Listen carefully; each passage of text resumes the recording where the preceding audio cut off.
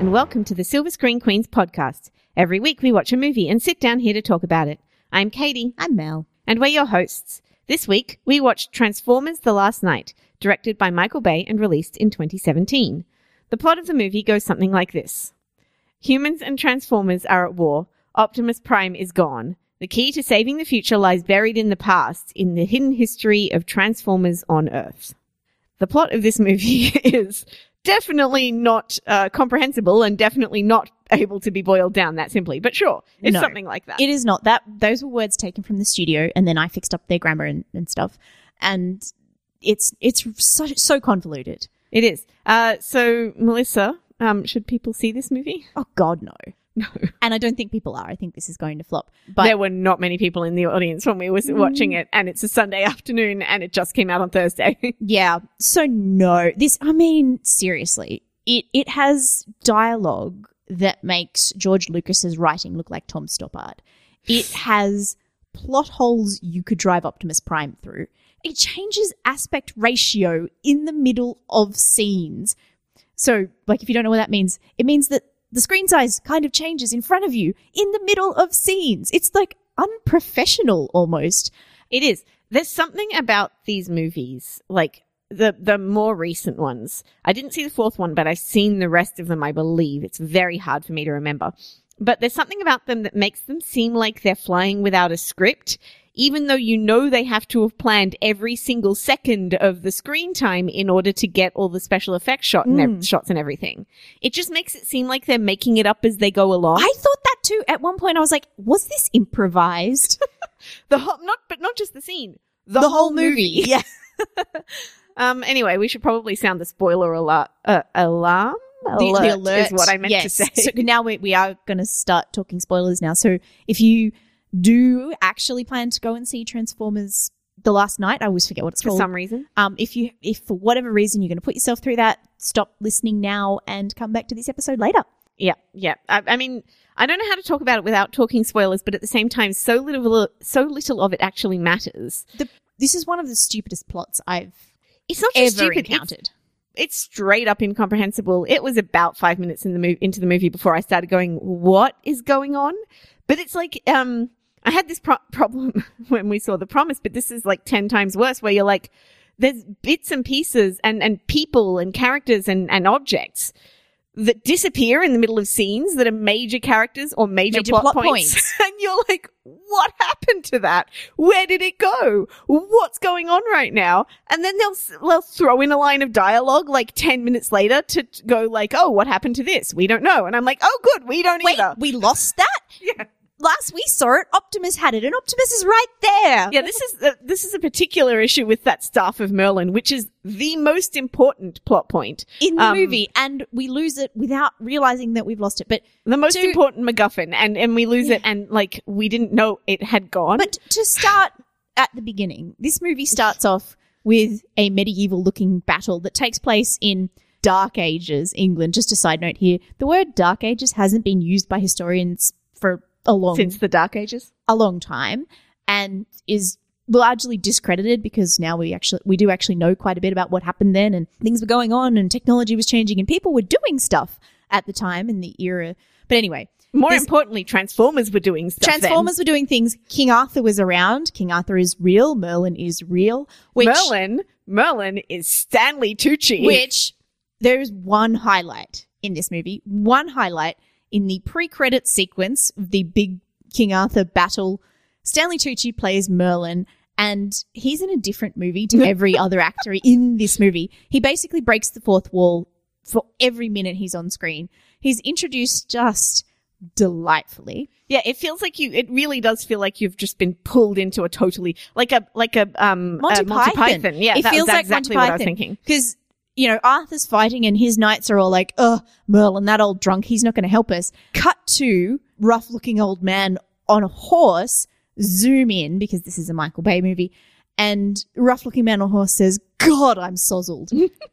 It, like, you really have just been knocked dropped into Monty Python and the Holy Grail. Yeah. And then he goes, just one more sip, and takes a very long drink, and then goes off and finds the crashed ship of a transformer, and the transformer gives him the magical stuff that will then control a magical dragon that will save Arthur made and his of transformers knights in battle. It is bonkers and crazy, but Stanley Tucci recognizes that it is bonkers and crazy, and he performs winking at the audience, basically. But the thing is also, like, he goes from doing that to delivering this actually kind of emotionally moving line about, like, saving everybody that is more emotionally affecting than anything else that's in the whole movie. And he does that after going from, like, straight up Monty Python bonkers comedy 2 seconds earlier. Yeah. And, I mean, he steals the whole movie in those 2 seconds. Like, later on in the movie, there's the tomb of Merlin, and we were just like, oh, please let him be alive. Unfortunately, he doesn't come back because he would come back. Obviously they only had Stanley Tucci for a day. Yeah, and they seemed, I feel like they were trying to go for that same tone with Jim, what's his name? Oh the my butler God, from, Cogman. Yeah, Cogsworth. Jim Carter. Jim Carter. No, it's he's called Cogman, not Cogsworth, importantly. But Cogman, the butler, he's also the butler in Downton Abbey. But I think they were trying to go for the same kind of thing with him and also Anthony Hopkins. They had like incongruous lines or just complete personality changes partway through the movie. I had no idea what was going on with Cogman from 1 minute to the next. It just didn't work because neither of them have the Stanley Tucci charm. It's only pulled off because Stanley Tucci has charm. Firstly, because Cogman is a robot, right? So he's entirely CG, so it's entirely a voice performance. It's odd too. Why is he 4 feet tall? Like, what's the purpose Do you of know that? What? And also, he at one point transforms into a plane and flies. Yeah, that's how Marky Mark flies to England, right? In Cogman. That's Cogman? Yes! Yes, it's Cogman. And What? But how does he fit all of that plane inside his teeny tiny 4 foot body? And here's the problem. We never see him transform or untransform. We only know this because he makes the announcement about the flight and then he sort of makes, the announcements as they're coming into land. So we know it's him, but we never ever see the transformation, which kind of, to me, in a Transformers movie where there's new and different types of Transformers. Maybe he's don't you just want to flying. see the transformation? Maybe he's just flying the plane from somewhere else that we don't see. I feel like he transforms into that plane. It's such a particular style and it's not like a normal plane and it fits in with the rest of his aesthetic. Can I ask a question? Do we ever see the Transformer that the sub transforms into, or is it just a sub the whole time? It's just a sub the whole time. Okay, just wondering. And this problem recurs through the film though, because there's a scene in Vivian's mother's house where they're in the study. And firstly, Vivian's a historian. Her father was a historian before her. And she goes into his study and Marky Mark starts wrecking the place. And she's like, yes, let's wreck the place to like try and find the clues to find the staff thing. But We're so all over the place. While they're there, the cops arrive and we see them running downstairs to Vivian's mother and all her friends gathered around and they're like, oh, I surrender. The horny old British ladies. Yeah. Who are also not a bad little like comedic sidetrack, but anyway. But we see them, the cops come, we see them downstairs. What we do not see is how they Vivian get away. and Marky Mark escaping from the house. We just see them 10 minutes later driving in. Oh, the character name of Marky Mark's character is Cade Yeager. One of the stupidest names you'll ever hear. I know, I'm sorry. Cade Yeager. Cade Yeager is the most perfect name for a character in this movie that I've ever heard. Yeah, it is a really excellent character name match. But anyway. And it's perfect for his we don't character see them thereof. escape from there. We just see them like 5 minutes later in Bumblebee driving somewhere else. But then they do it again at the end when they're in the sub. They've gotten out of the sub. They're on the ship. The ship. Yeah. And the ship everything starts going because they've found the staff and then Optimus has taken the staff and then they start going up again. But we completely lose track of where Laura Haddock's character has gone because he says, get out of here. And then Josh Duhamel. Cade says, get out of here. Cade says, get out of here. Josh Duhamel and his guys look like they're going to take her out, but they don't. What happens is Josh Duhamel and Marky Mark go up to the surface together and we completely lose track of her and we don't see how they escape. But also of the soldiers. Yeah. He tells the soldiers She's with to Cogsworth. Cogman. I'm sorry, I just can't defame the name of Cogsworth like that. Poor Cogsworth is just an innocent clock who never did anything wrong. Cogman is a travesty. Exactly. But no, he tells the other guys to go to the sub, but we don't see the sub again, I don't think. And then, like, he tells Laura Haddock to get out of here, but we don't know where she goes. Like, and I was like, I think she went on the sub with the other guys, but then I was proven wrong like 2 seconds later. Yeah, but at the same time, appears. I was more confused by where the hell the staff was, because suddenly, apparently, Quintessa had the staff. And Optimus has lost it, but all we see Optimus do is put the staff in a little pocket in his chest, and then we never see it again. But suddenly Quintessa has the staff again. What her name is? Quintessa has who was the staff played by again. Gemma Chan in what I thought was the second best performance of the movie. I thought she was really good in her 2 scenes in almost all CGI. Like, I thought she did a good job. I actually thought some of the voice performances were really good for cartoons. Well, like, yeah. some of the time when it was just the Transformers hanging out and talking and fighting, I was like, oh, this would be a great cartoon. Yes, there's a bit in the junkyard with what's his name? Dan from Roseanne. I've forgotten the actor's name. John Goodman. John Goodman bot and Hound. and the sword guy. Ken Watanabe. Oh, right. Okay. Which is why he is 'cause the ultimate sword guy- stereotype of a samurai. Well, see, I kept getting sword guy mixed up with Frenchman, Hot Rod, because they look kind of the same, and then Hot Rod comes in at the end. And But Ken Watanabe has a samurai helmet on, and Omar Sy played Hot Rod. I was looking all this up because I was bored, and there was nobody sitting behind us, and I was taking notes through the whole movie. But yeah, Omar Sy was Hot Rod from The Untouchables. Yeah. And I think they were both red. So I can see why you get confused, because I got confused a lot. There was like there was like an Autobot green one and a Decepticon green one, and I didn't know which one was which at any time. At one point, a Dinobot came up out of the road and started attacking the military, and I didn't know what side it was on.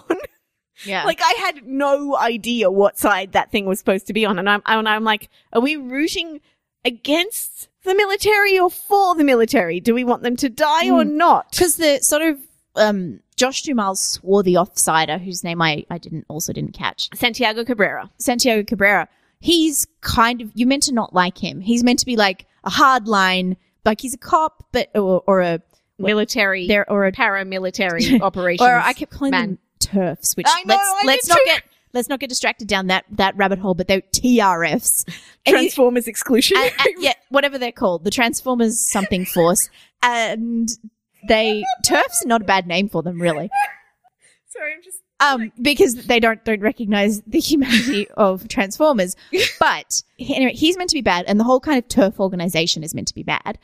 But he's also like, he's helping Josh Duhamel because all the soldiers fight together. Also, jurisdiction is not really a thing. The Americans can just like rock up to Stonehenge and start running an enormous military operation without any kind of clearance. You say jurisdiction is not really a thing, but there's no internal logic to this world whatsoever. We know there's no leaders, so people are fighting, but we don't really understand why. Well, I mean, there are still some leaders. Like, there's obviously the American military and the British Prime Minister still exist. Right. Now, I've only missed... No. There's no Autobot and Decepticon leaders. Oh, yeah. The humans still have leaders. But there's also no... I don't know what I missed in the fourth movie, to be fair. I'm never going to watch that. But I think the place where all the dead robots were is the place where they had the big fight in the end of the third movie. It looks vaguely familiar like that. And I seem to remember Rosie Huntington-Whiteley like running around down those areas and fighting robots in tiny negligee. I don't know. But like, I think that's where they were, where they discovered Isabel with a Z. Isabel with a Z. Sorry. Very important to that. And then he calls her Z for the rest of the movie. Oh, does he? Yeah. He calls her bro. I just thought he calls her bro, but he also calls her Z at times because she's Isabel with a Z, or Isabella with a Z. And well, Z and B, his two BFFs. Although she disappears for about a third of the movie. And that black guy whose name I never caught. No, senior vice president of something. Senior vice president guy who was literally only there to be comic relief at the level of like 90s TV shows, which I know Transformers sort of fits into, but like late 80s, early 90s comic relief for a TV show kind of thing. No, did you find him? No, I didn't. The whole movie is kind of like that. It's sort of the But it just isn't smacks at of- the same time. Well, yeah, no, it isn't. But it's not that. It's sort of it smacks of someone making what they think a modern blockbuster should be without necessarily having watched any modern blockbusters other than the ones that they work on in the last 15 years. The girl who played Isabella with a Z is called Isabella Moner with an S. Yes, I did look that up. Jimmy, there you go. But His name is Jimmy. well, maybe not like no movies in the last 15 years because they did steal the invasion ship from Thor 2. But like, it's kind of like Michael Bay sort of has. It feels like a movie by committee, even down to the fact that we need to have a black guy in this role, or let's put a black woman in here, or let's make sure this woman is Asian. Like, Except right I feel down to like that. it's not. Doesn't feel like a movie by committee at all. It just feels like Michael Bay is sort of going, I got in trouble for not putting any. Yeah. So I'm going to cast an Asian chick here. Yeah, exactly. Oh, yes, let's make her the villain. Like, I got in trouble for making my robots like, racial stereotypes, but I can't really change that now. So let's just like stick some other people in some other roles. That's what it feels like. It doesn't feel. Yeah. Steve Buscemi randomly turns up as a robot salesman. Just all these really really highly regarded actors pop up in like tiny little roles. Tony Hale is there as like the head of the Jet Propulsion Laboratory. I think he was in another one, but I'm not sure. Why wouldn't you go in that movie as Steve? If you're Steve Buscemi and you're going to get a huge paycheck for doing just voice acting. Well, this is what I wouldn't be surprised. Like, part of me is like, I'm kind of glad Laura Haddock is doing this in Guardians of the Galaxy. I hope she's being paid for it. Like, because we know that Marvel's kind of tight ass, so maybe she's not getting paid so much for Guardians. But also, I'm kind of like, a lot of these people, there's also a whole bunch of like well-known British sort of TV actors, like the ladies playing What's Her Face's mum, and the other one of them I recognized. I don't remember. Vivian's mum. And one of them I recognized, but I can't remember her name off the top of my head. But like, there are all these sort of British TV actors, and you sort of hope for their sake that they got so much money just to do this. Yeah, well, I was thinking that a lot because what else are you going to what else are you going to look forward to in this movie? I was like, why would anybody even want to have their name on this movie? It's crazy. It's so lazy. It's so lazy. John Turturro's character as well, who's been in all of the movies, shows up in this movie just to keep him in this movie and is so pointless and painful.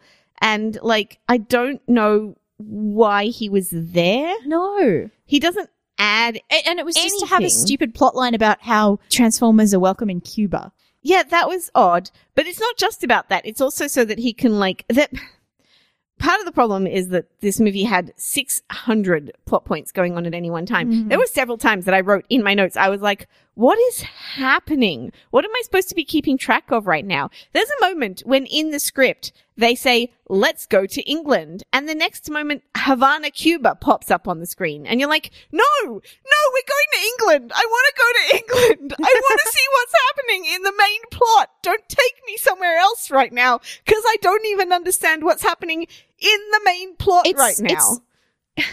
Sound and fury signifying nothing. Make a lot of noise and do a lot of things and try and disorient you with thousands of locations and all these characters and all these things going on.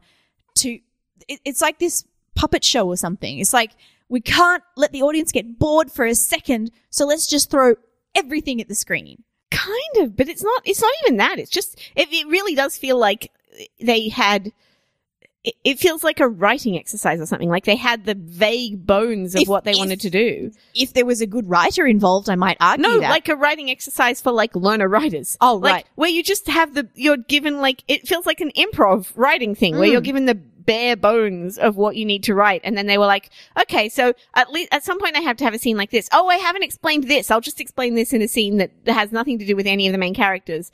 Tony Hale's explanations of science and his metaphors made me want to die. I have written in my notes, that's not how a microwave works.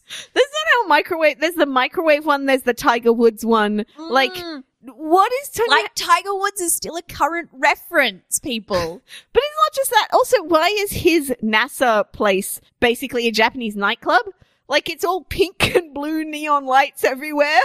And you don't know what. There was happening. A movie with the Jet Propulsion Lab recently that we watched. I can't remember what it was. I think it was it's The Martian. It features in The Martian, and it looks much more normal in The Martian. You mean it's not neon pink and blue with flashing lights everywhere to distract you from the fact that they don't know what's happening? A big fancy atrium that's all of a sudden he can talk to the entire staff from his desk? All I know about Tony Hale is that he doesn't like magic and he does like science and he's wrong. Yeah. That's it. Like, and they discover this, by the way, they discover this plot point about the giant planet that's coming to Earth, which is Cybertron, the home of the Transformers, which has been destroyed. We don't know why. But Quintessa is there. And Optimus Prime goes back there and then she turns him evil for some reason. We don't know why. And then brings him, like, we do kind of know so why. So that he can get the staff back. Right. Because we need the staff to drain Earth to refeed Unicron. Basically, Earth, also known as Unicron. No. Earth is Unicron. Earth is known to the Transformers as Unicron. And it's the planets have got themselves into, far as I can tell, a situation where neither can live while the other survives, kind of thing. So, like, I don't know, there's some kind of zero-sum game of energy between the planets. And so the Transformers planet is coming to Earth to take all the resources / energy from Earth so that they can survive. Right. I knew this was right. Unicron is the character voiced by Orson Welles in his last role in that animated Transformers movie from the late 80s. That's meta. Yep. Right. So, like, Unicron wasn't always Earth. They've just made Unicron Earth for the purpose of this movie. Right. Unicron is supposed to be this big bad planet that, like, kills people or something. So the ancient enemy in this movie of Cybertron is Unicron, which basically makes all Transformers the bad guys, I think. Yeah, but then, it does. Here's the thing. So we finally get to the end of this baffling movie where every 5 minutes you're like, I don't understand this. How does this make sense? Why are they killing these random people? When did they find time to change? Oh my God, she changes 7 times. Seven times. So at one point she does go home and she's in like work, the most insane clothes I've ever seen a history professor wear. Like shoes for the cobblestone streets of Oxford that are just completely unwalkable. But anyway, she gets out of that tight outfit and and she gets into like another outfit. And then when they arrive at Anthony Hopkins' place, she changes again after they get there. This is the thing. Into like this tight cleavagey dress. Right. I'm like, why does Anthony Hopkins have a cupboard full of skin tight clothes for everybody who happens across his property? And then, so after they get away from there, she goes back to her mother's house and she actually says, Mum, I'm just going to get changed, which actually makes sense at this point because you're like, of course, she's not going to want to wear a tight dress and heels for what's coming next. So she puts on like what appears to be pants or jeans and a white top and a white jacket, and then they get on the submarine, and then she changes not very long after they've been on the submarine, she's in like khaki cargo pants and a Henley. Yeah. So I might buy that she was wearing the Henley under the jacket, but I don't. And then we get down to the ship, and she's wearing a jumper, and she's put on waders because she's got to walk through water. But they're not feeling like they're supposed to be like World War II or One. Yeah. Uniform that just happens to fit her perfectly. Yeah, that's lying around on the sub. And so I assume she's changed on the sub. And then at some point they get on the helicopter after they get off the ship, and she suddenly gets into an American flight. They both get into American flight suits. Yeah. Although Mark Wahlberg keeps his Henley on underneath for like easier recognition when he has a long distance fight scene happen later on. Like none of these costume changes are explained, and it's quite confusing. Oh, it's completely baffling. Why does the sub have a giant window in the front of it? I don't know. That's not practical. I don't know much. On a World War II submarine, I don't think they had giant windows on the front of them. No, I mean, I'm not a submarine expert. I will take that. But my knowledge is they do not have a giant window on the end. Because I'm pretty sure they couldn't. That'd be dangerous. Extremely dangerous. Anyway, so we finally get to the end of this baffling movie, and the major, like, the main event. This is the climax that we've all been building up to. And they're all floating weightlessly through the air, and somehow Laura Haddock gets her hands on the sword, and then B kills Quintessa by shooting her, and then something happens. Well, the movie's over. Well, Hot Rod's freezing time power comes back. No, yeah, but that's to save them after this has happened. Yeah. So, like, something happens, and then Unicron is still... Tony Hale's physics works as well. So it's almost like a two-pronged approach. He makes a bit of the planet fall into the what is it called? It's like a Stonehenge? I don't know. No, the engine room thing that's coming to Earth. Like they call it something. I don't know. It's like an engine room anyway. So he sets up a plan where they like knock another bit of the planet into that bit of the planet and therefore shut the whole thing down, which is why Josh Duhamel gets all the troops and they parachute off. But then Marky Mark and Laura Haddock stay behind because the staff is still there drawing energy out. So she gets the staff, but when Bumblebee kills Quintessa, that stops the energy transfer, and so she's able to pull the staff out and hold on. But then the staff is just gone. It is. It's just gone. She has it in 1 second, and then she's floating through the air without it the next second. And then they get saved by Hot Rod's magic gun that only happens twice in the whole movie, which is the most convenient weapon in the entire thing. Like, use that, boost its powers, freeze the whole world for a bit. I don't know. But like, then they do that, and then they're on Earth. Everybody's okay. They cry. Optimus Prime makes a speech that has nothing to do with the movie we just watched. And then Cybertron is still just there. And Earth is just half there. crashed and they have into to, Earth at Stonehenge. And they have to, like, Any other places? work together to make both planets okay somehow.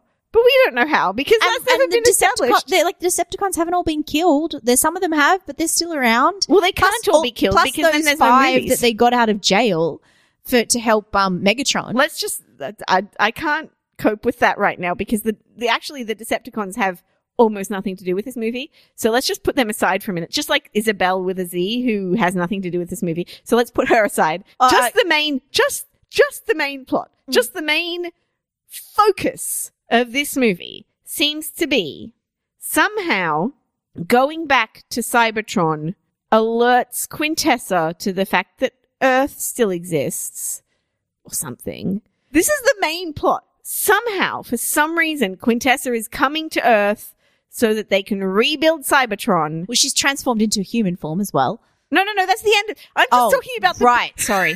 Oops. I know, it's so confusing. Just the central plot, like the main plot of this movie, right? Like, is that the humans and the Transformers being at war and the Transformers being at war with each other has nothing to do with this movie at all. The plot of this movie is that Quintessa brings...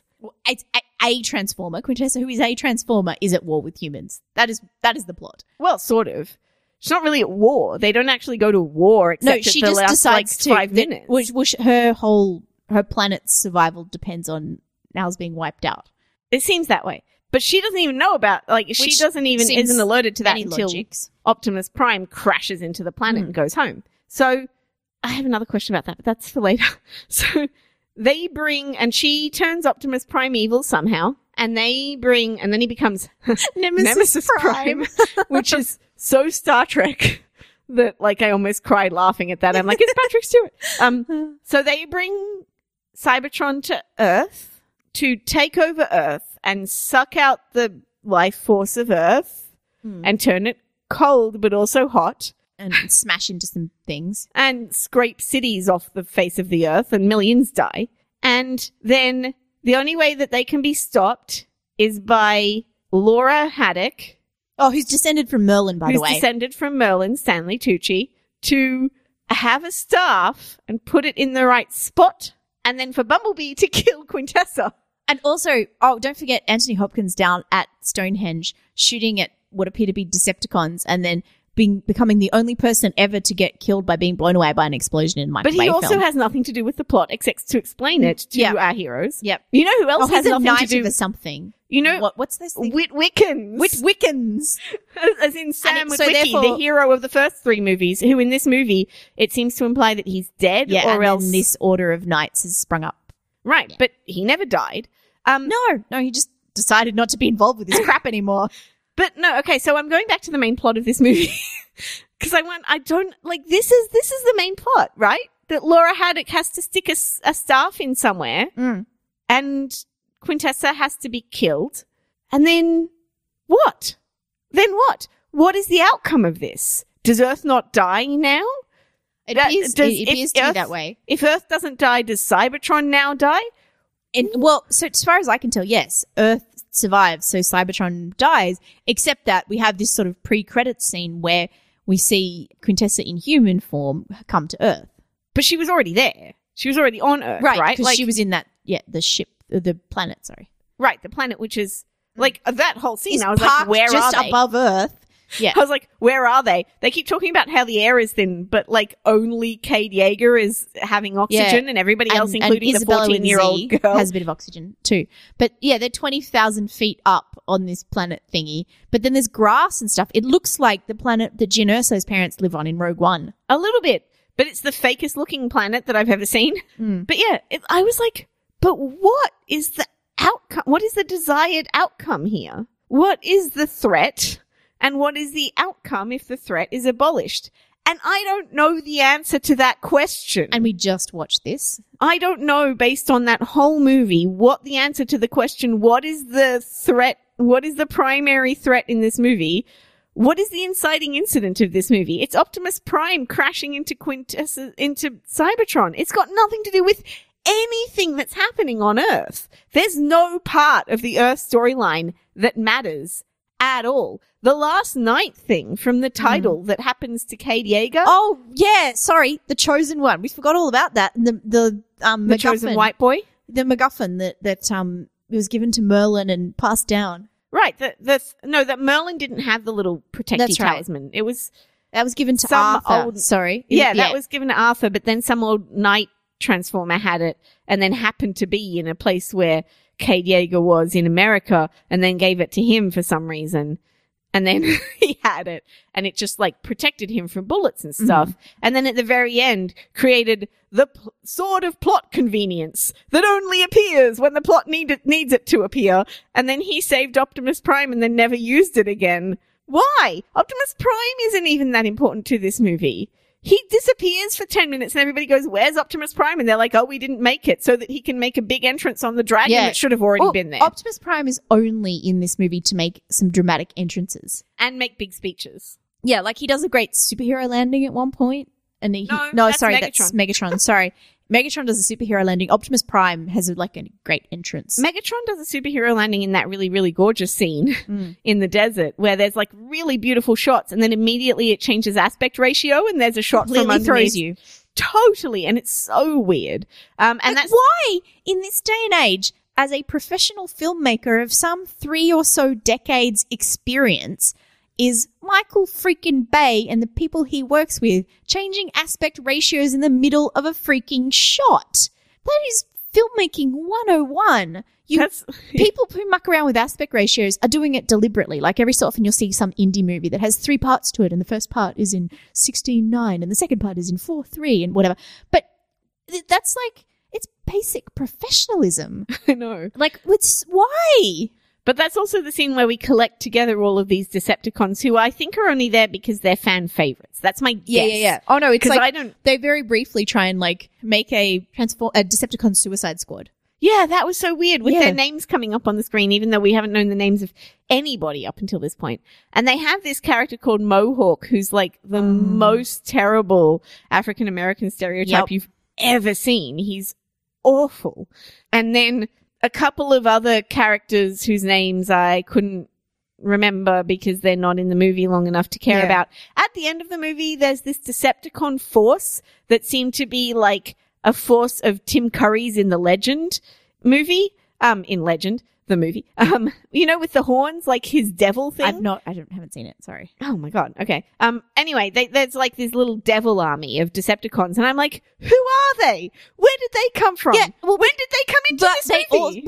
They also resemble, so there's a bit earlier on where the Knights of the Round Table are backed up by this group of ancient Transformers, and they also resemble those guys. Maybe they are those guys. I don't know who those guys are. They're not Decepticons or Autobots. They're just another lot of robots. No, there's no, they have to be in one of them, right? Like, that just, I don't know who anybody is. Yeah. And Isabella and her little, like, blue sidekick bot are so purposeless in this movie. Oh my God. She's only R2D there. Vespa. My God. That is a terrible little robot. It's like Michael Bay went, oh, everybody loves BB-8. I'm going to make a cute little robot out of Vespa parts and big eyes like a Pixar character.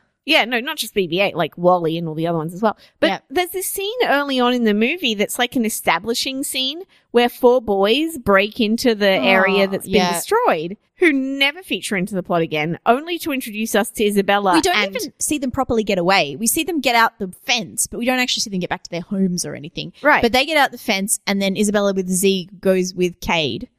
Right. And, like, they seem to only be there to reassure young boys that you are allowed to sexualize Isabella. Mm-hmm. That's their whole point. And they're like 12-year-old boys sexualizing her. It's really gross. It's so gross. And then and she's 14. It's like, awful. there's all these scenes that are like, oh no, it's okay to sexualize Laura Haddock because she's wearing a sexy dress and we're hanging a lampshade on it. Like, there's all this sort of stuff. The little girl Isabella is also really like she's styled exactly like, and I've only seen the first of these movies, not the ones in between. Megan Fox in the first one. Like, everyone in this movie has more tan on them than they need. In fact, Mark Wahlberg looks really weird because his lips are really pale and the rest of his face is really brown. But she's got this fake tan. She's got the dirty face. Her hair is always in her face. I spent the entire movie wanting to Me too. tuck her hair behind her ears. But she's over sexualized at her age, which I just looked up. The actress is like 16, but but this would have been made a while ago. actually she's not even 16 yet. But like She says in the movie she's 14. yeah, so That's she probably was the about age. 14. Like, it's gross, and it's and the unnecessary sexualization of Laura Haddock in the tight dress at the Anthony Hopkins house, like, completely unnecessary. And weird because she definitely didn't pick that dress. No, and they hang a lampshade on it as well, Right. as though, like, you know, oh, she's so empowered because she wears a low cut dress every now and then. It just seemed But she didn't choose that unnecessary. dress again. Like, there's no way that she chose to wear that dress. No, although it's not dissimilar. Like, in the first outfit she's wearing is like a button down shirt and a really tight skirt and like really fancy high heels. And Wasn't she wearing pants? I thought she was wearing like high-waisted pants in that. no, it's a really tight skirt. I'm so bad at noticing outfits, but guys. So it's not out of the, you know, the aesthetic of the character, but at the same time, just She also wore glasses in that scene, by the Unnecessary. way, can I point out? Yes. To make her seem smarter. But then for the rest of the movie, she loses the glasses. and Mark Wahlberg has one scene where he's wearing glasses where they're doing some work on Bumblebee's voice box. As Oh, though yeah. he's a vain old Bumblebee's- man who really needs glasses, but he only puts them on when he has to do like close, delicate Definitely work. is that.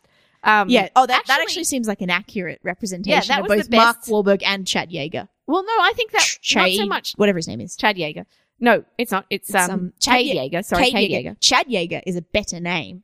No, I like Cade No, Yeager. but It's so Chad stupid. it is stupid, but Chad finishes on a hard letter and then you start on a Y, which is basically a vowel, and it's much But easier to say. It ends in the same But letter. Cade Yeager is really hard to say because it ends in the same sound as the surname starts Cade, in. It ends in a D. It's the same sound Anyway, as Chad. it's ugly and it's not nice. I think that was the best part of Marky Mark's characterization, actually, that he's actually secretly just like a grumpy old man yes. that's like, like trying to be young and hot and relevant still. Because the rest of the time he's just sort of wandering around going, I don't know what's happening. And we're all like, yeah, no kidding. There's a scene where they're on the plane that's going up to the planet where I legitimately had no idea what was happening in any of that stuff. There's a heavy I of had so exposition checked out. from Josh Duhamel's high command. But and that's stuff. what I mean. Like, I couldn't follow any of that anymore because they kept giving it to us, and I was like, I don't understand. No, because none of it had been relevant before. So I was like, I don't know. I don't understand It's what like you guys are trying to do military here. babble. Like that military guy, by the way, was like, there was a point where he was in this just like really nice set. And he was like, oh, what was it? The line? This is where I go to deal with the dark issues or something, or the dark stuff. And they label it US Pentagon, which is deal with the dark shit. they go to the Pentagon and they label it US Pentagon. So there's the Chinese money you saw at the start having an effect. And then they go to like what appears to be like the 73rd sub basement. And he's like, Yeah. this is where I go to deal with the dark shit. And it looks like a parking garage, Yeah. except for one table But a in the pretty middle one.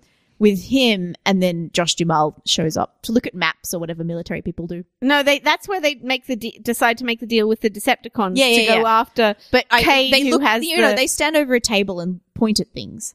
to when go they after do that. Cade, who has the protection MacGuffin, so yeah, that they can right. find the staff MacGuffin, which he doesn't know where it is. Although they actually seem to have a decent idea of where Cade is, but anyway, the Decepticons because will help them. there's a bit where Bumblebee gets planted with a tracker as he's remember vaguely, because I barely did. I could not could not keep the plot of this movie straight. Like, I was so lost. But, I was going to talk about when they're on the plane and Isabella with a Z just shows up. She's just on that plane. And Kate Yeager goes, how did you get here? And she goes, I don't know. No, why are you here? Or something like that. And she goes, I don't know. I'm like, you're the one who got here. If you don't know, how do we know? But we don't know anything. And the characters in the movie don't even know how they got from one scene to the next scene. At some point, you actually see actors saying words or hear them saying words that you know that they don't actually believe. Like, she says that, but her face says, I couldn't leave you behind, so I got on the plane.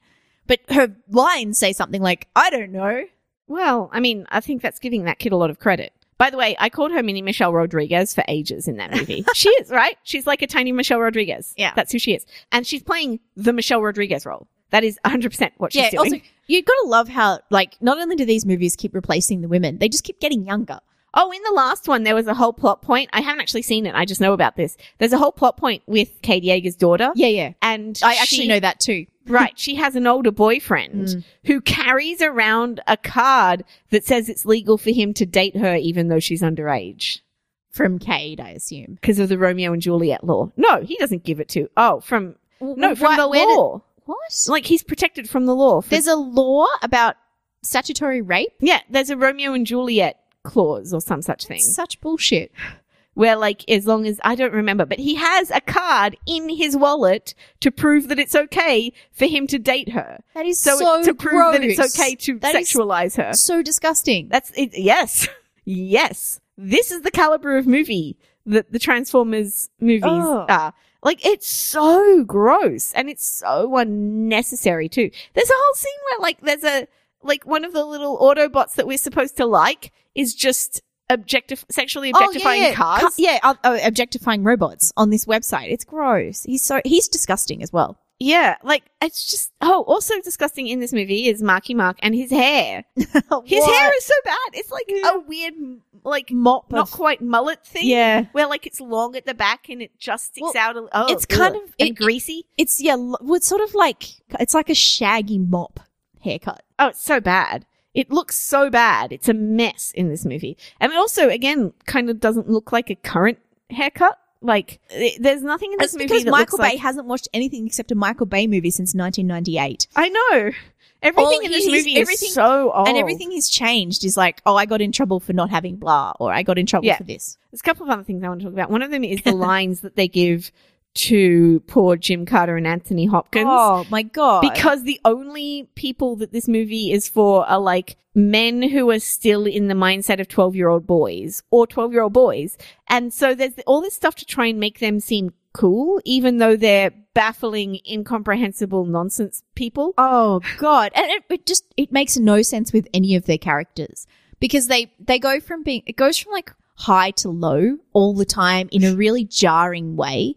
Like, Cogman randomly turns evil. After safely flying Marky Mark to England, he suddenly decides that he's got all this, we suddenly learn that he has all this anger and he tries to attack Marky Mark. He tries to attack Marky Mark for being gross to Laura But Haddock. after having saved him and flown him... Yes, but up until that point, to be fair, Marky Mark hadn't been gross to anybody. No, that's true. But at that point... we suddenly learn that Cogman has anger issues. Yes. And then everything goes weird. No, that's not really true. We knew that before that. It's just that we didn't notice it as much. Because when he knocks... he does knock him out of the... right. And lift. Like when because I thought that the robot that comes up to talk to him was a Decepticon, but it's not. It's an Autobot. It's the green Autobot with the British accent. Yep. And he turns around and just like nearly kills it. Because it came over to talk to him. Yeah. So we did actually know that he was unstable. Yeah. We just couldn't piece it together. And he's so unstable. Like, well, he reminded me of Ultron. Yeah. Which was weird. Like a tiny 4-foot Ultron. Because he just swings back and forth between like being really helpful and trying to save them and do whatever he can to save the world to like. And killing fish. Killing fish, by the way. Killing fish. So that he could make them a candlelit sushi dinner on the submarine that is going to the ship that they have to, have to get to get the staff to save everything. So that we could have a romantic scene between these two characters with no romantic tension at all, so that they could talk over each other. We wouldn't know what was happening. And then they kiss when they're on the alien planet and you're like, wait, what? Yeah. Why? Based on what? Where's the, You can do better, honey. Oh my God. That line when she's on the alien ship, which by the way, why was that not completely flooded with water? How? Oh, I had that question too. How is there any air on this ship that's been under the water they're all there, walking around. But that's not the point. The point of that is she has this line where she's like, I think you're brave, out of fucking nowhere. Where? When have we seen him? But also it's not in reaction to anything happening. She just says it. They're walking through a ship and she just goes, I think you're brave. And you're like, fucking why? We just needed some conversation, I guess. Why? It's that kind of flying without a script idea. Yeah. They're like, oh, we haven't done enough to establish these two as a romantic. So let's make it seem like there's 3 days between getting in a submarine and getting to the ship at the bottom of the ocean, which is somewhere off the cliffs of Dover. It's not exactly a big trip. They get on the ship on the Thames in London and they don't go very far. What's the timeline of this movie? Oh. When is the timeline of this movie? Because we start in, quote unquote, the Dark Ages, and then it says 1600 years later. Now, we think that the 1600 years later bit is roughly our time. Could maybe be 10 years in the future, but I think it's now. Yeah, it's just an alternate now. And I think it's now. So 1600 years since King Arthur and Merlin were fighting. Sure, that makes sense. But then, there are other points in the movie at which Anthony Hopkins messes around with that date. Because first he says 40 generations, which I did the maths because I was bored, is 1,200 years. So that's where there's a 400-year sort of discrepancy there. 400-year discrepancy between when the movie says it starts and when Anthony Hopkins says the events. 1,200 years? Yeah. So, I don't know. But Anthony Hopkins says that. And then he also says, we kept Merlin's staff safe for 1,000 years, which is another 200-year discrepancy between what he last said. So, which is it? But that's just the historical timeline that doesn't work. But then when you actually get into the present day, what happens when? How long does it take between that stadium thing where those boys are and where Isabella with a Z is? Where is that in relation to the junkyard, which is in Badlands, some American state, one of the Carolinas maybe? I don't know. But also, yeah, so let's assume that's all contemporaneous with the stuff that they're showing of Tony Hale. Yeah. Tony Hale discovers this planet practically at the beginning of the movie coming towards Earth. Yes. Then at some point he goes, we have 3 days. So we can safely assume that everything after the point when he says we have 3 days to the point when the planet arrives at Earth, the exoplanet, by the way, what the fuck is an exoplanet? Planet with an exoskeleton by the looks of it. I don't think it's able to push bits of itself out in order to defend itself. But I don't think it has an inside itself. Right. I think it is just an outside planet, which doesn't make any sense. But let's assume that that's 3 days. So this whole movie takes place in 3 days. 3 days. That's how long everybody including has. All the international flights and when are the nights?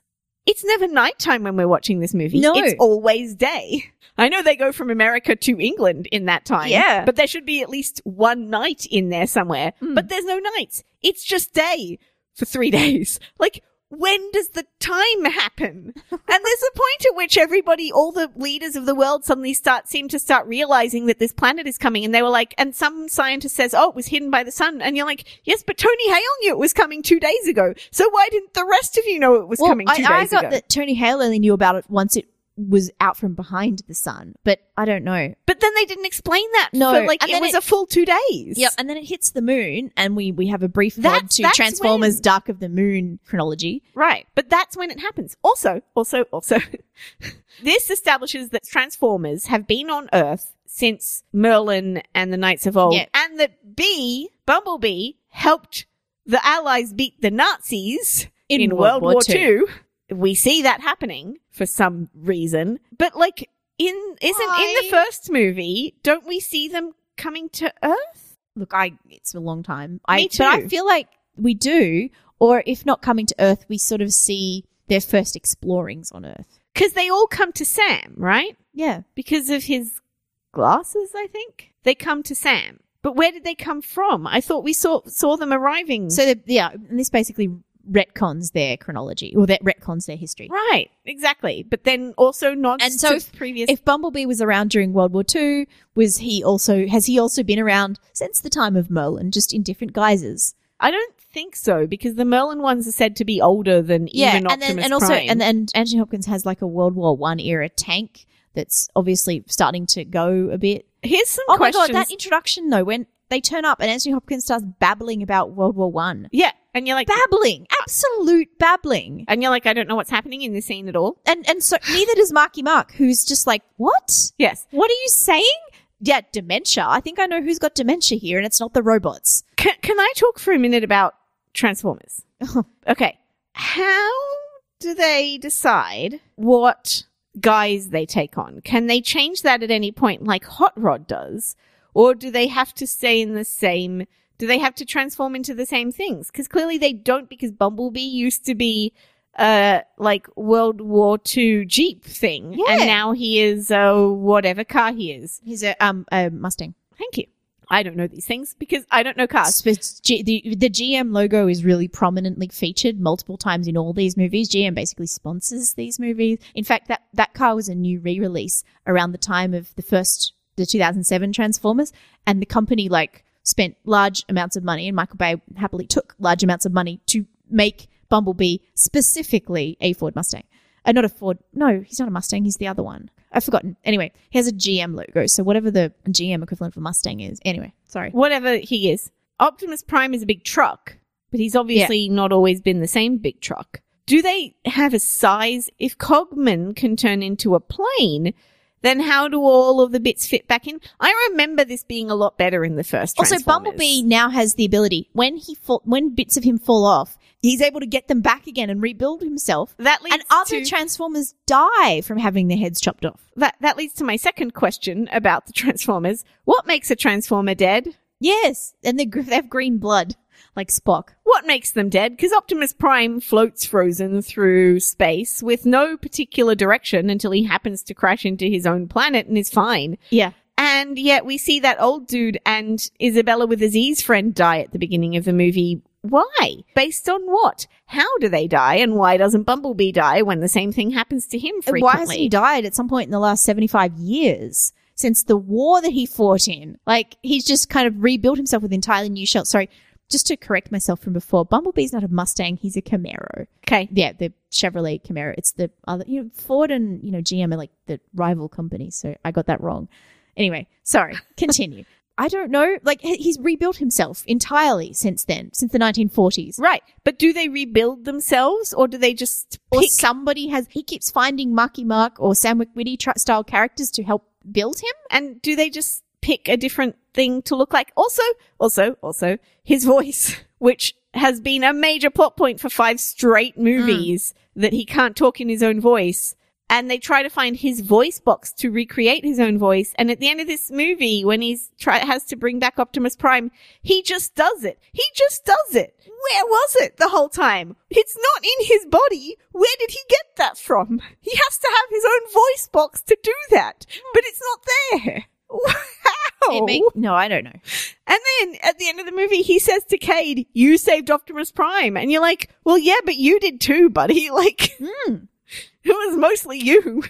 I was complaining about Cars not presenting an internally consistent universe, but this is such an internally... Cars look like a work of genius in comparison. I can't understand any of the lore of this movie. I can't understand any of the characters or why we'd like them. I don't know why some of the Transformers look like people with Transformery bits, and some of them look almost totally just like cars with or like robots with no real human face. Well, yeah, compare Optimus Prime to John Goodman Bot or Steve Buscemi Bot. Yeah. He was called Day Trader. Yeah. Or even like Ken Watanabe Bot. Yeah. Looks more like a person. And also gender and Transformers. Yeah, they're all male, but suddenly Quintessa shows up and she's the only female one, and obviously she's a bitch. Yeah. Because she's a female. Oh, bitch. By the way, also in this movie, Jim Carter goes, "Move, bitch, get out the way," while driving. And Anthony Hopkins says, "What a bitchin' ride," about a car. Yeah. I wanted to die. These are like esteemed British stage actors why are you putting these words in their mouth? I think the key to that comes at Anthony Hopkins' death when Cogman says to him, of all the Earls that I have served in my time, you are by far the coolest. Yeah, yeah. Which really shows you the mentality of Michael Bay making this film. All that matters is that things are cool. It doesn't matter whether they make sense. And it's like also, Michael Bay's gone, oh yes, this is a great acting night, and this is a guy who's best known for doing Downton Abbey. Let's put the word bitch in their mouth. Let's make them say things that are really incongruous and edgy. Which Edgy could is in be very big quotation marks there. Which could be really fun in the hands of a good director or In the writer. hands of a good writer, Like- Matt, it would be fantastic. And in the hands of Stanley Tucci, let's be honest, it goes well. Yeah, it does. When Stanley Tucci is doing it, he's like, the whole movie just goes downhill from the It really moment does. he's off screen because he's so good and everything Yeah. else is so bad. Uh-huh. But like, why is Quintessa a female? Have we seen a female Transformer before this in the movie? I don't know. I've always thought I may not have always seen the thought second one. I may have Bumblebee- seen 1 and 3 and it 5. actually confuses me that Bumblebee is male. Like, I always think Bumblebee should be a girl, and I don't know why. There's no reason to it. I'm just unnecessarily gendering an object. But I Bumblebee- I get a female vibe from Bumblebee. It might be the yellow. It might be that he's slightly smaller and more Curvaceous. agile. Yeah. I don't know why. I've always thought of Bumblebee as a girl. But Bumblebee as well can only talk in like, it used to be things he could get off the radio, but now it's basically just movie quotes. Bits of movies or yeah. But he only ever uses male voices for them. Yeah. Like he only ever, and there's no fun to be had with that in this movie. They never try. They never get any cool quotes or anything. It's No. just kind of a mess. And they mostly just don't have him speak at all so that they don't have to deal with that. Like, and why is Josh Duhamel in all these movies? He does nothing in this movie except conveniently be places in order to get people from one place to another. As we discussed before we actually started recording, what else has Josh Duhamel got going for him? No. Like, really, he's never really done anything. These kinds of movies, for an actor like him, who's the definition of journeyman, this is perfect for him. But they don't have to keep putting him in them. It's not like, Well, I don't but think there's a lot but of... you know what? He's probably, to use an Australianism, a good bloke. He's probably fun for Michael Bay to hang around. Michael Bay probably likes him. Maybe. I wouldn't be surprised if it's just like he goes along with whatever Bay wants on set, or he's fun to be around. Do you know what's weird though? He was almost the only human character in this movie that I actually liked, apart from Stanley Tucci, if only because... Yeah, and I'm not like, when I say what else has he got going on, like, it's not like he's a bad actor. It's just No. that he's very generic looking, so he doesn't really get a lot of big roles. Yeah, It wasn't that I liked his acting or anything. I Yeah. just like, of all the character motivations in this movie, I understood his, because I was like, he's being told to do things by his superiors. he's got Who's- orders, but not just that. He's got like he's got a moral code Right. around his orders. Exactly. He manages to have both superiors who are just telling him what to do and the audacity to feel bad about sometimes doing those things to characters we're supposed to like, which gives us an idea that we're supposed to like them. Yeah. Which was really helpful in this movie because I had so much trouble figuring out who I'm supposed to like because we frequently see heroes just kill people. Or be jerks. Or be jerks. Kate's a jerk. Laura Haddock's not, but she's also not anything She's also else. kind of, snobby and distant. Well, no, she Yeah, she's reminds meant to be me like- more a little bit of like Denise Richards in Bond, like this, it's so incongruous. Yeah. And that's Well, not to say that smart women can't be beautiful, but it just doesn't,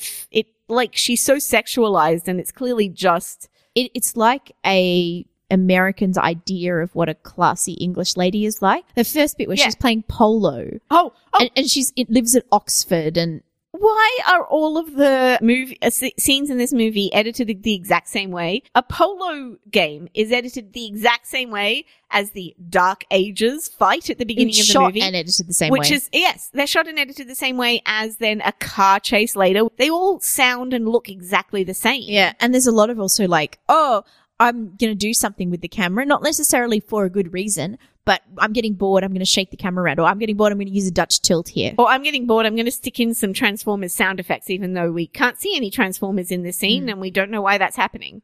Yeah. It's so, like, the Dark Ages fight, I'm like, where's the Transformers? I hear Transformer noises. Where are they? but we don't see them till later. Till- so those yeah, they don't Transformer come in, noises are just like fireballs coming at And they don't, it's not a good reveal of the Transformers. And I couldn't figure out who was the bad guys and who was the good guys in that. Also, the big reveal of Optimus Prime when he finally comes to like face off against Cade happens in 2 minutes. He and Cade talk for like half a second and Cade's like, it's me, Cade Yeager, your friend. And Optimus Prime is like, I'm evil now, give me the staff. And then Cade turns to Vivian and goes, give him the staff. And she's like, okay, and gives it to him. And then he puts it in his little chest cavity, teleports it off to Quintessa and then is like, bye, peace out. And he goes and you're like, what? No, well, but Bumblebee turns him unevil first. No, this is all before Bumblebee turns him unevil. This is in the ship. And then, Right, okay. then they have to have the ship come up out of the water and then they fight on top of it. And I was like, where are they Oh, on right, the ship? that's where Bumblebee, And what's yeah. happening? Oh my God. That was, I think, that when I couldn't keep track of where they were on top of that ship, that was when I think I checked out of trying to figure out where they were at any point. Cause I was like, I clearly don't know. I was still trying at that point because I'm like, Marky Mark's in a white shirt and Josh Jamal's in black and right, that's red and blue. There's Optimus. But how did they get there? How did they hold on to the ship? How did any of this stuff happen? How did they not die every time they got exploded or dropped down somewhere or just like they should have died. The plane crashes onto the planet and even the 14-year-old girl who didn't have a seatbelt on survives. Yep. This has been like more than an hour of us asking questions of things we don't understand about the Transformers movie. I've the lost last all night. sense of time and reason. Well, yeah, we were in that movie for like several days. It Yes, is I'm a pretty very sure. long movie. Oh yeah, it's 2.5 hours long. It's 2.5 hours of this incomprehensible And garbage. the length is wasted on boring ass battles that are just really hard to watch. But it's also wasted on all these things that aren't battles. oh that yeah, don't like have random anything to do polo with matches. anything. Yes. Or like conversations where you're like, I don't follow this, or it's gross. yeah. Or like trying to establish any kind of relationship between Cade Yeager and any other character in the movie, which never seems to work. No. Like, And I even don't the feel daughter his- from the last movie is now just a voice on the phone. Yeah, but I don't feel any character between him and anybody. Any relationship? No. I'm like just genuinely like completely lost. Yeah. I felt like that through so much of this movie. Like, they would be explaining the plot to me and I would be like, wait, what? When did this happen? And how did this happen? And, like, you can't just, like, erase the last 5 minutes of this movie or, like, rewrite all of history to serve your Transformers-y purpose. Oh my God. Yeah, we didn't even Harriet like, Tubman? oh God, yes, the Wickwittians. The Witwickens. The Witwickens. Witwickens. Oh, that's a plot point as well. When Anthony Hopkins sneaks into the Prime Minister's house. Yep. Through the back entrance or whatever the Yeah, hell the it is. secret entrance that's like used for emergencies only. Crazy man walks up to police guards outside 10 Downing Street and goes, I'll just use the old entrance. Nobody follows him. No. Well, I mean, they correctly think he's just a crazy old coot. Yes, but But he's in not. today's environment, I also know. in an environment where there's like massive kind of terrifying things going on all the time because of Transformers. traffic chaos, these fancy cars. That traffic, this chase scene through the streets of London, there's got to be like at least 20 people who died, right? Probably. Innocent people. And at one point, I swear I heard Anthony Hopkins say to Cogman, don't kill anybody. Yeah, because he just killed, you don't Yeah. have to kill people just because he just killed random innocent civilians. And they're completely the opposite of inconspicuous as well. It seems like Otrod is able to change into different types of cars because Anthony Hopkins puts him in. He is, but remember how baffled I was? Yeah, well, because he puts him into Laura Haddock's car. But it's kind of confusing. You see her drive up to Oxford and knock over some bikes because she's a cool chick who doesn't care about bike riders. And so you see her drive, I you didn't see know the that car, was her. but you also see Anthony Hopkins sitting in the car and you're like, oh, is that his car? And yeah, and he Does says, do they "Old have, friend." Do And they you're have like- the same car? But it's Otrod. But then she's driving in that car, which is like an old, I think it's a Citroën de Chevaux. Anyway, and she's driving along through London and he sees a Lamborghini and is like, oh yes, let's go for that one. And he and her transform into the Lamborghini. Like, No, she doesn't. Well, which, okay, he transforms into the Lamborghini and he somehow throws her into the Lambo. No, he is the Lambo. No. Yes, he he's is. But he's the, No, whatever he it isn't. is. So he can transform into whatever But other he car. is also the Lambo. No, the Lambo is just a car that goes past them. Right. And so now he becomes the Lambo. No, he's the car that she's in. So he kidnaps her. In her She own, gets- what was her own car? But it wasn't her own car. It was him. They must have at some point when we weren't paying attention or somehow they didn't explain it properly. He transformed into her car. No, Yes. no, not into her car. They took her car away And put he another- looked like a different car, her car. And then, so this is, But I then didn't the know Lambo this. drives past and then he turns into the same Lambo. Yes. But he only, okay. So what I think is going on here is at when she was in the university, when Anthony Hopkins watched her creepily, Yeah. he went outside, took her car away, Hot Rod scanned her car and became it. Oh, Lord. Yep. And then she drove around Hot Rod not knowing it was Hot Rod for a bit. Yep. And then the part where I got confused came up because I had seen Anthony Hopkins in that car and thought it was his car. And I went, why did she just get into some Anthony random Hopkins' car off the car. street? Yeah. But no, she thought it was her car. She You're gets supposed to in. be observant enough about cars that you notice that it's the same car. Well, no, they just don't care, I don't think. Yeah. Like, I don't think we're supposed to be observant because they tell us these things all the time that just didn't happen or like that we just saw happen. Cade at one point goes, I came all the way out here for nothing. The world is at risk 4 times in the same scene. It's true. He rants that exact same, and then he's like, don't try and he yells at her, like, your accent won't help you now. Don't try and convince me with all this magic stuff. And you're like, what the fuck are you talking about? She never tried to do that in the first place. No, she got pulled into this just like you did, mate. Exactly. She got kidnapped and then was very chill about it and rolled down a hill and was fine. She's in, She did too. she gets into what she thinks is her car. An invitation pops out. She looks at it and she's like, what do you mean I have to be this place right now? And then her car just drives off. She gets On her, yeah. freaked out. She's like, oh, you're one of them. Understandably. And she tries to break open the window like a a polo clever, mallet. wonderful girl. Yeah. And then she gets like, he rolls her into the boot. Yeah. And so she forces the boot lid open. Right. And then, in order to get her back into the car, Hot Rod sees this Lamborghini drive by, scans it, turns into the Lamborghini and rolls her back up to somewhere that he can control her and drives her there. This is how That's that how happened. that worked. Okay, that is very confusing. I only figured that out after I saw a blue shiny light around the other car because I thought that other car was a I transformer. saw the blue shiny light and I assumed it was a transformer. Right, but it isn't. Oh, It's Lord. like just I know, but it never tells you any of this stuff. No. So you just don't know what's happening. And also, I don't think we see Hot Rod transform into her car because I No, think we're we not supposed to don't. know until Anthony Hopkins says old friend to it. Yeah. So I think we're just supposed to put together that they've transformed him into, but that's what happened, I'm pretty sure. He can't, like, he isn't actually all these other cars. He's just one car who scans other cars and then looks like Lord them. Almighty. But we never get that explained, nor do we get explained why he has a time stop gun that he only uses twice. A time stop gun! You can make the world's longest CinemaSins video about this movie. It's I'm sure just- they will. There is a sin every half second. We have, to be fair, been going on for nearly an hour and a quarter on it though.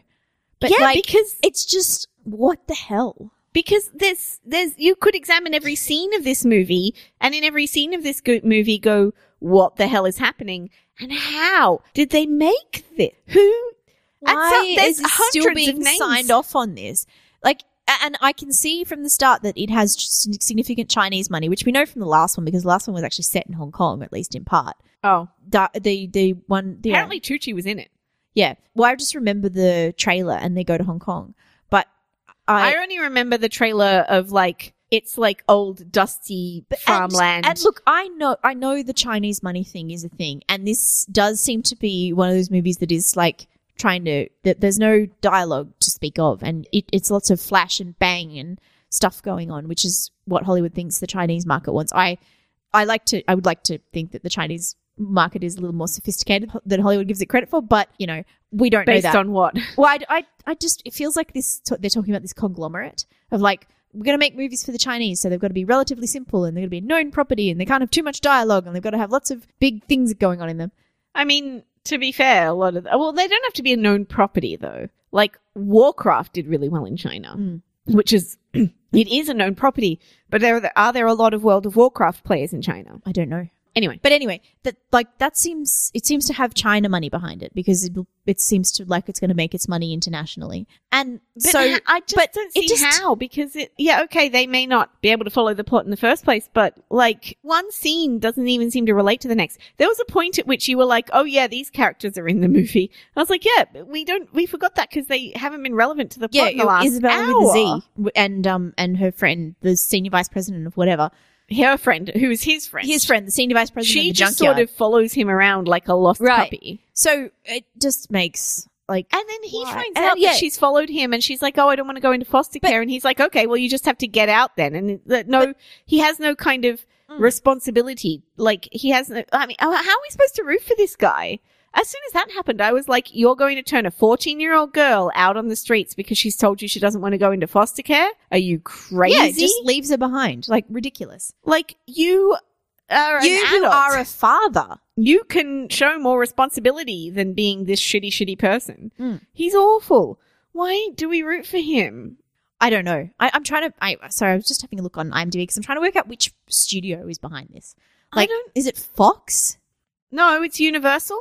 Oh, Because right. remember the logo comes up and it's got all the...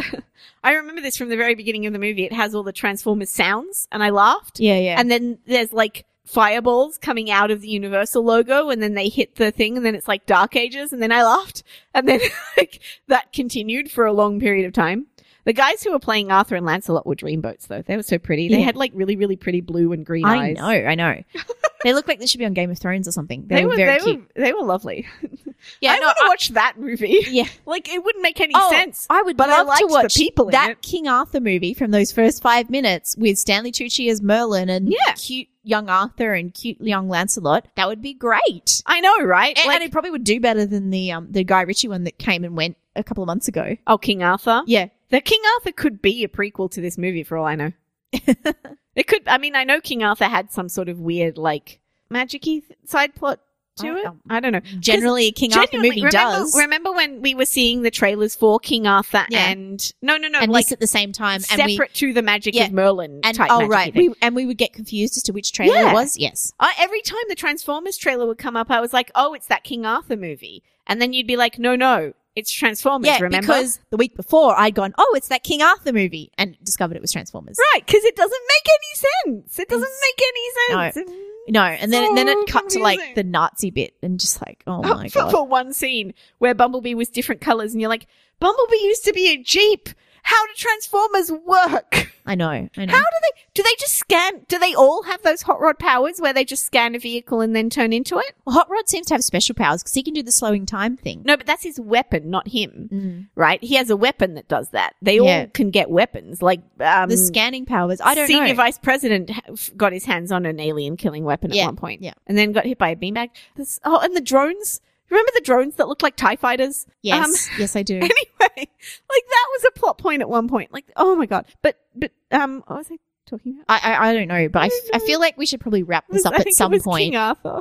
I know we could probably say more, but we're like over an hour into this thing, complaining about this thing, and like I'm just, Can talk about how bad it was. it's just, It's not even like just bad. It's like, even on the most fun, it's like kind of like Suicide Squad, where you're like, even on the most fundamental level, this movie doesn't work, and also it's gross and offensive, and also it makes no sense, and all the women are sexualized, and Yeah. like, it's just like, it just piles on problem after problem after problem. Although this movie at least does have a 3-act structure.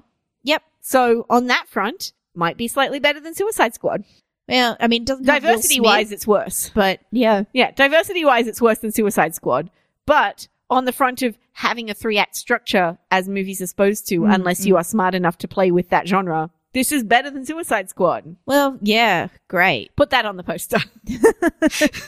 It's slightly But you know better what, than though? Suicide Squad in one aspect. The audience this is going for, they'll be like all over that, and it looks even the audience that goes for these movies is not watching this movie. No, I know. It's just not doing well because, well, it's interesting You actually. can smell a turd. No, but it really is interesting that this year people seem to have really lost their patience for bad movies. What, this Rough Night, which has just come out, done nothing.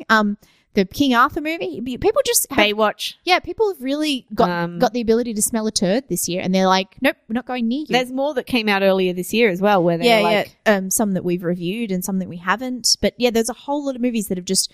The Pirates one. Oh yeah, the Pirates one. I almost feel like this may be, I don't know, too optimistic, but there's been a lot of good movies this year as well. Yeah, that aren't big blockbusters necessarily. Some of them are, like Guardians was good. Wonder Woman was good. And it's almost like because there's good ones, or maybe because last year was so terrible, people are just like, nah, I'm not going to go see the bad ones. I'll just see the good ones. Thanks. Yeah, and actually, I'm just reading through the movies we've reviewed. The Mummy, Life, Alien Covenant. Fate of the Furious actually did okay, I think, but it wasn't as good as of course, its predecessors.